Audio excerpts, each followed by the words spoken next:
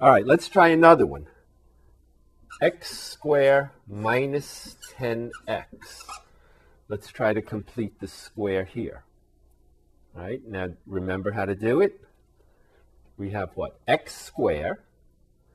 And then the question is, what number do we need over here? And it's going to be what? Half of this number squared. So half of negative 10 is negative 5. And negative 5 squared is 25. So we need to add 25, but then we need to subtract 25. Okay? This is now a complete square, and it is in fact what? X minus 5 squared minus 25. All right? Okay, we'll try another one that's a little bit trickier. All right, we have x squared minus 3x. All right, but it's basically the same technique. So we're looking for the number that we have to add, which will make this a complete square. And it's what? It's half of this, half of, fractions. Oh well, fractions. Half of negative 3 is negative 3 halves. Negative 3 halves squared is how much? How much is negative 3 halves squared? It's what? Negative 3 halves times negative 3 halves is positive. 3 times 3 is 9, and 2 times 2 is 4. So that's positive 9/4. So we have to add 9/4 and subtract 9/4. Now this expression is a complete square. It's actually what? Right. It's x minus 3 halves squared minus 9/4. All right? All right. Now let's see how we can utilize this technique of completing the square to solve a second degree equation that's a little bit more complicated than the one we looked at in the previous section. So if we look at x squared minus 8x plus 4 equals 0. Right? This is a second degree equation, but this time it has a first degree term as well. All right, so what we want to do is utilize the technique of completing the square. So what do we want to do? Well, we basically want to make this look like some of the examples we've looked at for the last few minutes. And to do that, we want to make that 4 flip over to the other side of the equation, all right, so that we get this. And now what we want to do is complete the square on the left side of the equation, all right? So how do we do that? Well, the question is, what do we have to add to complete the square? What number do we have to add? How do we figure it out? Right, it's half of this squared. So half of negative 8 is negative 4, and negative 4 squared is 16. So we need to add 16 and subtract 16. This is now a complete square. So we can rewrite this equation as x minus 4 squared minus 16 equals negative 4.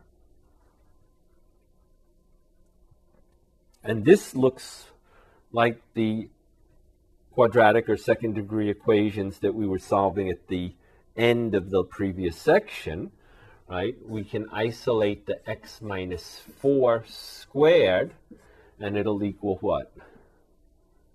Right, 12, right? Adding 16 to both sides, all right?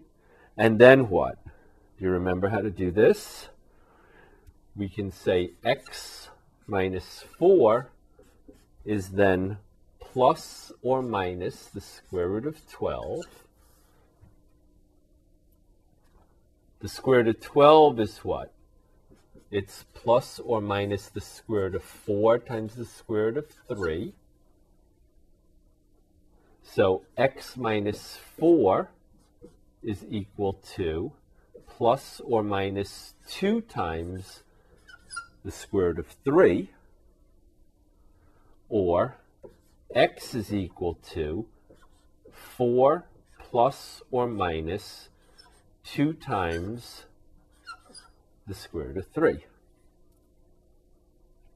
All right, and there are actually two answers here.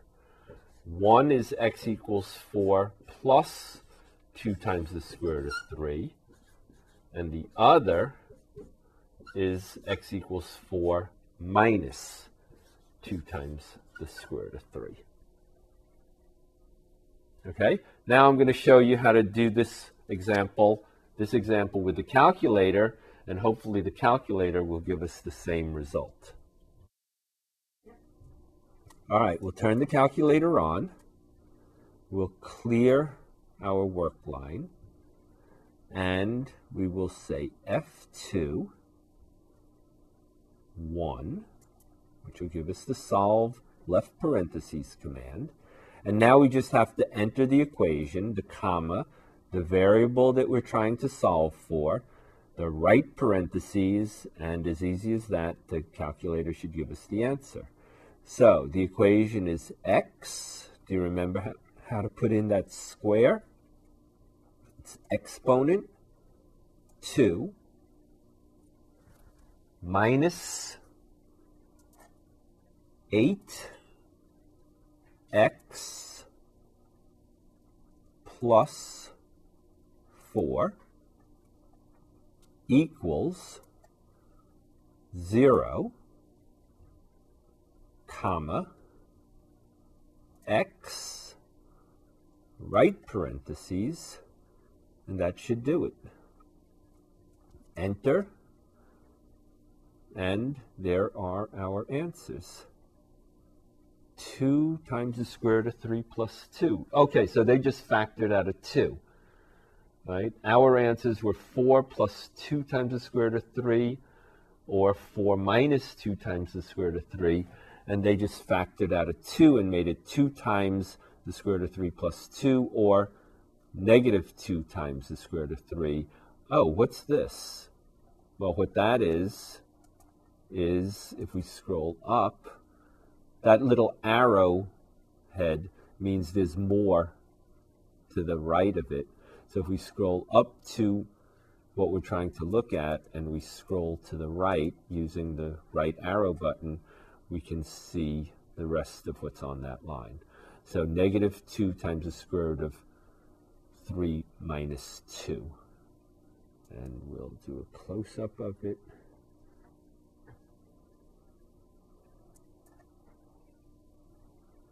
All right, so here's our solve x squared minus 8x plus 4 equals 0. Solve for x, and the answer 2 times the square root of 3 plus 2, or negative 2 times the square root of 3 minus 2. Of course, the calculator doesn't tell you how it's doing it. All it does is give you the answer.